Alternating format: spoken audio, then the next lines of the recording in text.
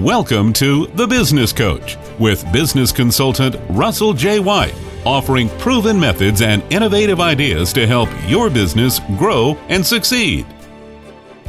So, Business Coach, how important is it for leaders of business to create teams that people want to be on? Well, Nick Saban has created a team at Alabama where the best talent always wants to be. Hence, the team performs at a high level because they have great talent. What about your work teams? Are your teams talent magnets? Here are 3 ways to build winning teams for your small business. All right, what's the first thing? Protect. People want to be on teams where they feel safe and supported. Focus on the workload so that the team doesn't get burned out. Recommend mental health days. Yes, mental health days. We are in that era. To keep the team from getting burned out, we've got to make sure they take care of themselves. And also protect them from distractions, mostly from inside the company. And back them up when they need your support. When the team trusts the protection provided from the leader, they will respond with their best efforts. And what's the second thing we should do? Yeah, Nick Saban does this too. Push.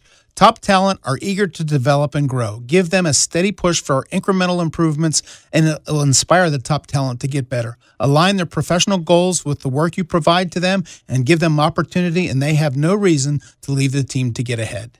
And the last thing that we want to do as far as creating teams that people want to be on? Promote. Give the team the credit for their accomplishments. Promote them. Make them feel good about their accomplishments. Great coaches deflect the praise and give credit to the team. Spotlight your team members internally when they perform great. Who are you giving the game ball to when you realize victories?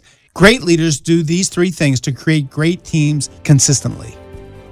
For replays of The Business Coach, go online to WRHI.com. To reach Russell White, go to russellwhite.com.